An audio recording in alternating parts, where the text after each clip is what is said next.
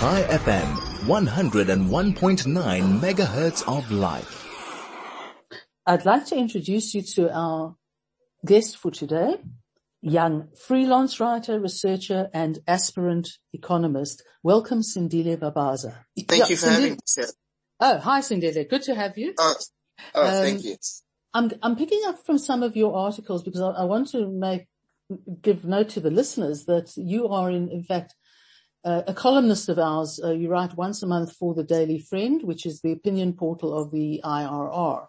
And I think you've been doing it for over a year now. I've kind of lost track. You've become part of the furniture. Yes. I was looking at one thing, and I'm looking at the issue of land, and we've just come through the failure by Parliament to approve the amendment to the Constitution, which would provide for nil compensation for in the event of expropriation. I don't think, and I think you don't think, and please elaborate, that this is by any means the end of the land reform issue. No. I think a lot of the conversation around land in this country is quite misguided.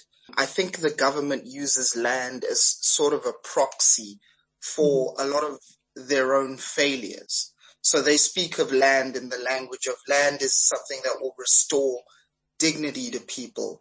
Land is something, because what I notice about South African politics is everything is kind of a zero-sum game. We have to get our land back from the white people. Our economy, we have to muscle in space and transform. So white people have to get out and make space. So there's always a zero-sum game in South Africa to all of this. And the actual fact is that land is a very important issue because land is a finite resource. But the way in which government is looking at land is very misguided. And it's often, the land conversation is often directed towards a sort of an agrarian view of land. Will be farmers, food security. And the truth is, if you read people who actually know something about farming and land, like the agricultural economist Sindile Vabaza, you'll know that most farms don't even struggle to make R1 million a year. Like, farming is very difficult. It's capital intensive. You're not always sure of your yield. It's in the middle of nowhere, which is why you often find farmers are a certain type of person. It's why you found, like, when a couple of years back when AfriForum had to come into Parliament for farmers. And the truth is that South Africans are moving towards urban areas more. The National Development Plan pegged it at 70% of people. South Africa will be 70% urbanized by 2030. So the importance of land is fundamentally rooted in cities. That's the first reason. But also the second reason why land is important, and it goes towards something called land use policy. Land is important because where people live is dictated by land. And what we know about wealth in the world is that the majority of people in the world, especially working class and middle class people, their houses are their primary form of wealth building and how they pass on wealth to their children. So in that sense, land is important. But here's the rub as well, Sarah. Because people are moving to major cities like Johannesburg and Cape Town, especially in Durban, the problem is that people are moving away from their ancestral homelands because there's no economic opportunity. So land cannot be divorced from a broader community, because one of the things you will see, because my ancestral homeland's in the Eastern Cape, my family home is in Tata.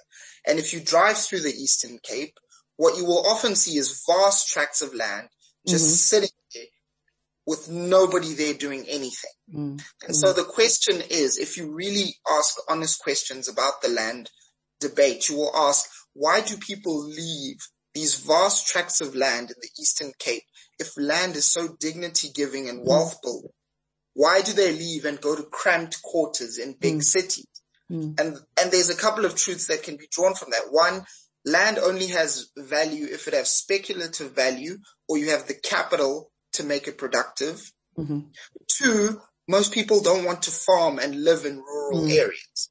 That's just a fact. If you ask most people in the rural areas, they'll tell you, and I'll say it in Xhosa, they'll say, they'll say, I want my child to be a lawyer or a doctor, because often the way that black people interact is that if I go to the rural areas, or my sister or anybody else, they'll see people coming in cars and they have like different clothes, it's new clothes, and they'll see that and go, oh, what does he do? What does she do? Oh, they work in the cities and do X, Y, Z. So if you really ask people, if you ask black people who will benefit, firstly, they take cash. The IRR, I think it was a couple of years back, pegged at about 90% of claimants take cash. And also what you will see is that the priority is more to do with, I want my children to do better than me. And I want my children to get educated and make money. And I can attest to this personally, because back, I think it was in the 40s, my grandfather, and our family is kind of part of the royal paradigm in the Eastern Cape. My family has a line of chieftains. My grandfather, sort of, I don't know, is it the correct English word? He absconded from the throne. And it was a big, yes, it was a big issue, big family thing. But his reasoning was, listen, I want to go, this is in the 40s, which you can see how progressive it is. I want my children and my grandchildren to have a better life, to be educated. I want to go out there and pioneer in the city. And he did, because I have a picture of him in 1957, Cape Law Society, sitting with a whole bunch of white lawyers. And the reason why, if you move around South Africa and you meet somebody with the surname Vabaza, you'll often find that they are educated and middle class and up. And that's because one man decided, listen, there is a future, and in the future you must pioneer. It's the whole thing. Because we're on this radio station, it's the whole thing with the promise with Abraham. You go forward. People are always exploring, looking for better, the land of milk and honey. It's a very human thing. And so if you ask people in the rural areas, it's a very human impulse and human instinct to want to go somewhere better. And right now, the land of milk and honey is cities. And that's the land debate should be focused, rather than what government is doing and saying all of these things. But also the second part of it is that the government is trying to cover up for their failures. So there was a study in 2017 that found that to get into the top 10% of wealth in South Africa, you need about 496,000 Rand in net worth, which in reality doesn't sound like a lot. But here's the rub. Another study also found that because the title deeds office is in such a mess, about half of people who should be getting title deeds are not getting them. And they found that when people try to sell their houses, those who sold on the formal market and had their title deeds sold them for an average of 400,000 Rand.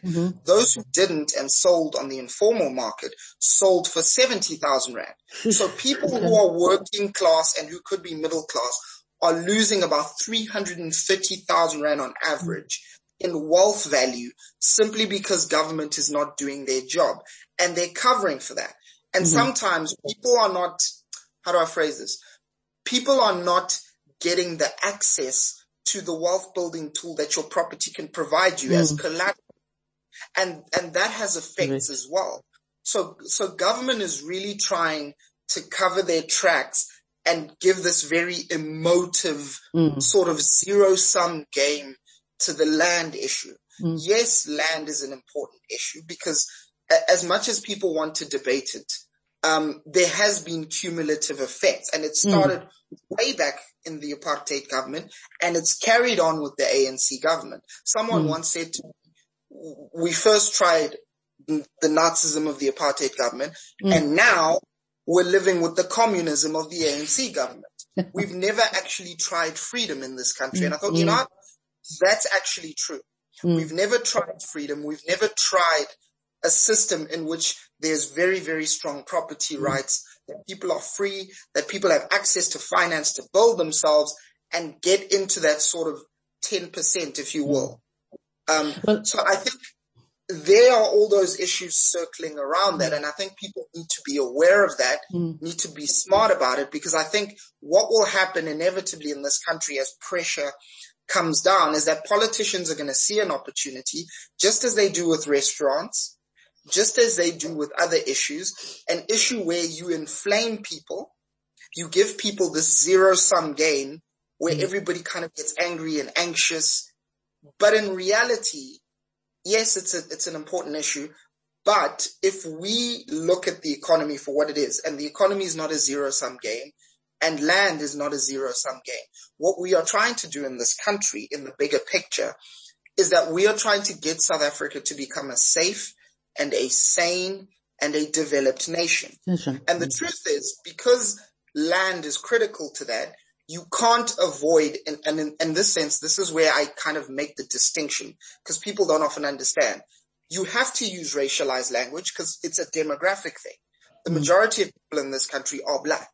This country doesn't work if black people are not upwardly mobile. That's right. Obvious if you understand just the basic demographics of this country. Yes, you use racialized language, but with the understanding that it's not a zero-sum game. You're not taking from anybody. You're essentially saying, let's grow, let's be more inclusive, and let's get everybody to be able to benefit and eat. Those who are willing to work, those who are willing to have drive, those who are willing to chase after opportunities. And the land conversation has to be kind of seen within that context and paradigm. I think you point very clearly to, I think one of the problems here, and is that being a socialist government, aiming to be a communist government, its attitudes towards land are, shall we say, romantic, and are rooted in societies that existed 60, 70 years ago. We're not an unusual phenomenon. I mean, countries all over the world, the trend is to urbanization and for farming and the provision of food to be in the hands of large farmers who can farm big, or companies, corporations, and that to sort of look to land, as you say, as a sort of rural phenomenon, it's rather paternalistic. Can I then raise the issue of land reform? Because as I recall, when Cyril Ramaphosa sort of launched the post elective conference 2017, once the decision had been taken to go for expropriation, a lot of the sort of selling of it landed on land reform, that somehow this would increase our ability to provide the reform, the historical reform that was needed. And the comments from myself and my colleagues were simply, land reform as it's been done has resolved a fair amount, but a lot of it is just about incompetence. It's about not doing it properly, not having the processes properly done. It's not about being able to take land for nothing. That's not really what it's about, but that's how they were selling it. Am I wrong? Is land reform a big issue really going to be resolved by EWC? No, I think you have to go back to kind of a first principles view. And I'm not particularly sure how you can sort of ethically justify. And I know people who are sort of supportive of EWC will say, well, it's nuanced. But from a basic perspective, I'm not sure how ethical it is to take someone's land who's paid for it. Because ultimately, the dispossession of land was done by the state. So the state has to be the one, because the ANC is a continuation of the apartheid state in so many ways, actually. More than it should be. In a lot of ways. Just not to be misunderstood. I'm not saying they are apartheid, but they are a continuation. So I don't know how you do that ethically. But secondly, there's the practical side of it. I don't know how you, from an economic perspective, can justify weakening property rights, because we know that property rights are central to your functioning economy and a functioning order and law and order. But also practically, why would anyone invest in their land if they don't have secure tenure and rights? So, and that would apply to new investors, external investors as well. That would be, that is a prime concern, is security of property rights. Yes. So I think there's all of those issues bunched in together.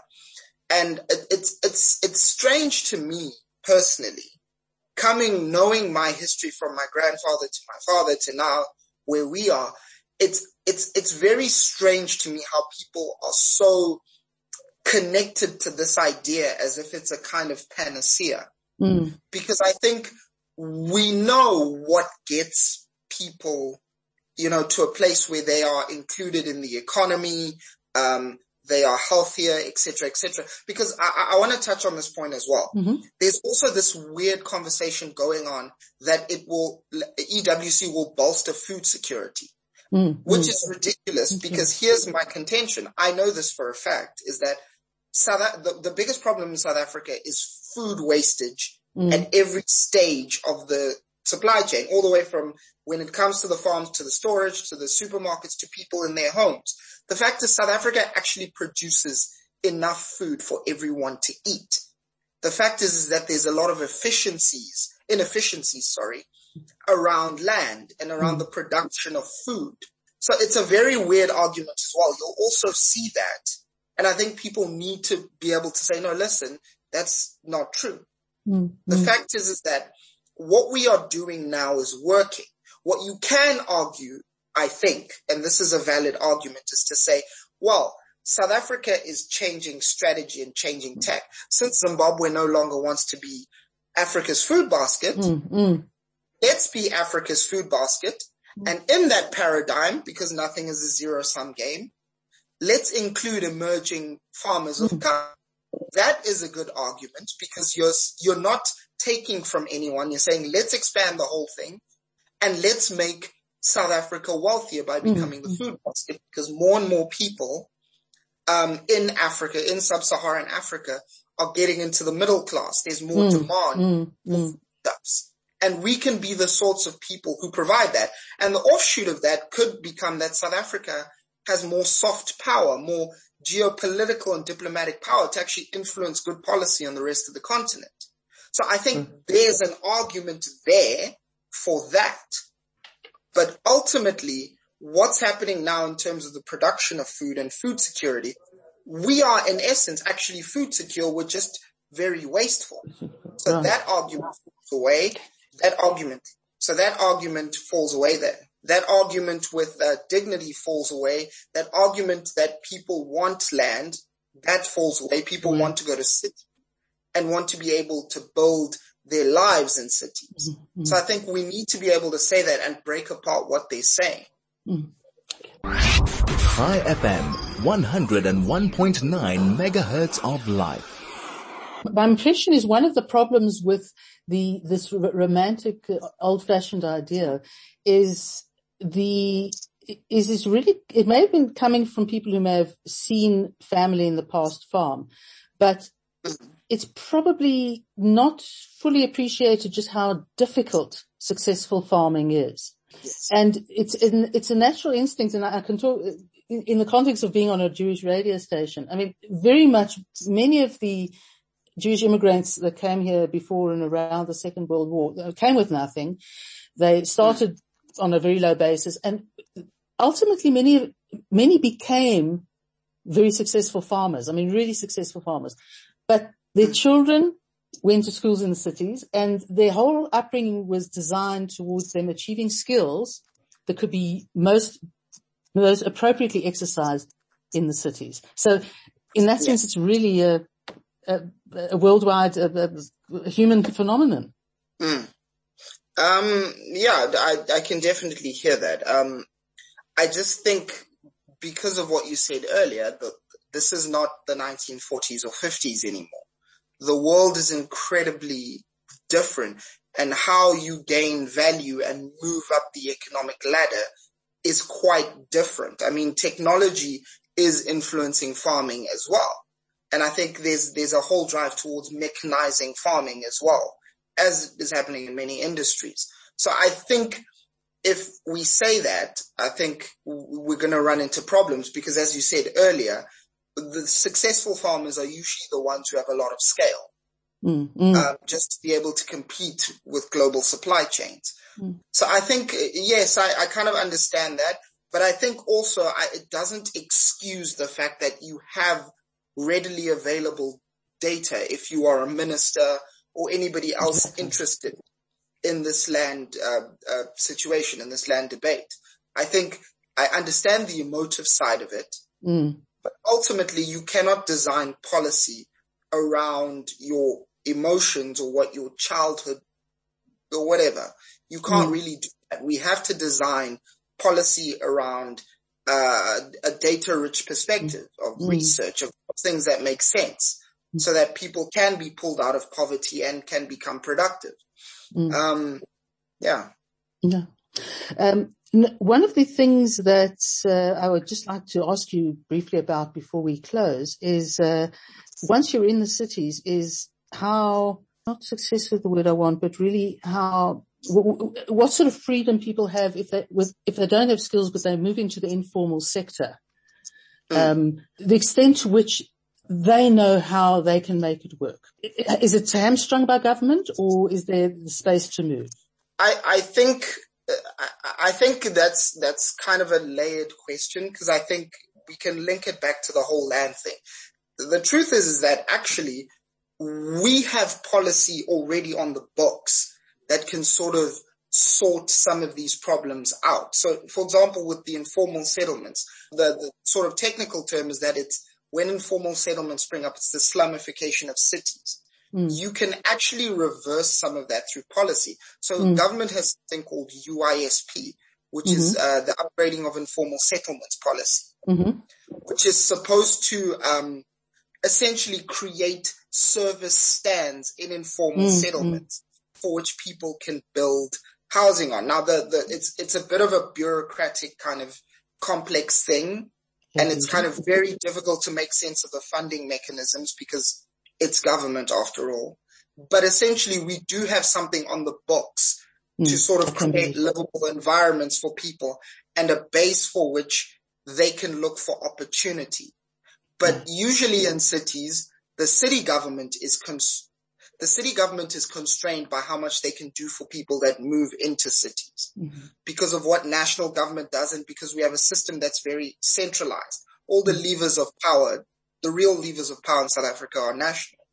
So I think in that regard, people will have a hard time sort of accessing like formal opportunities and formal jobs. They have to sort of go into the informal market to sort of try to eke out a living. And that is broadly more of a national government thing.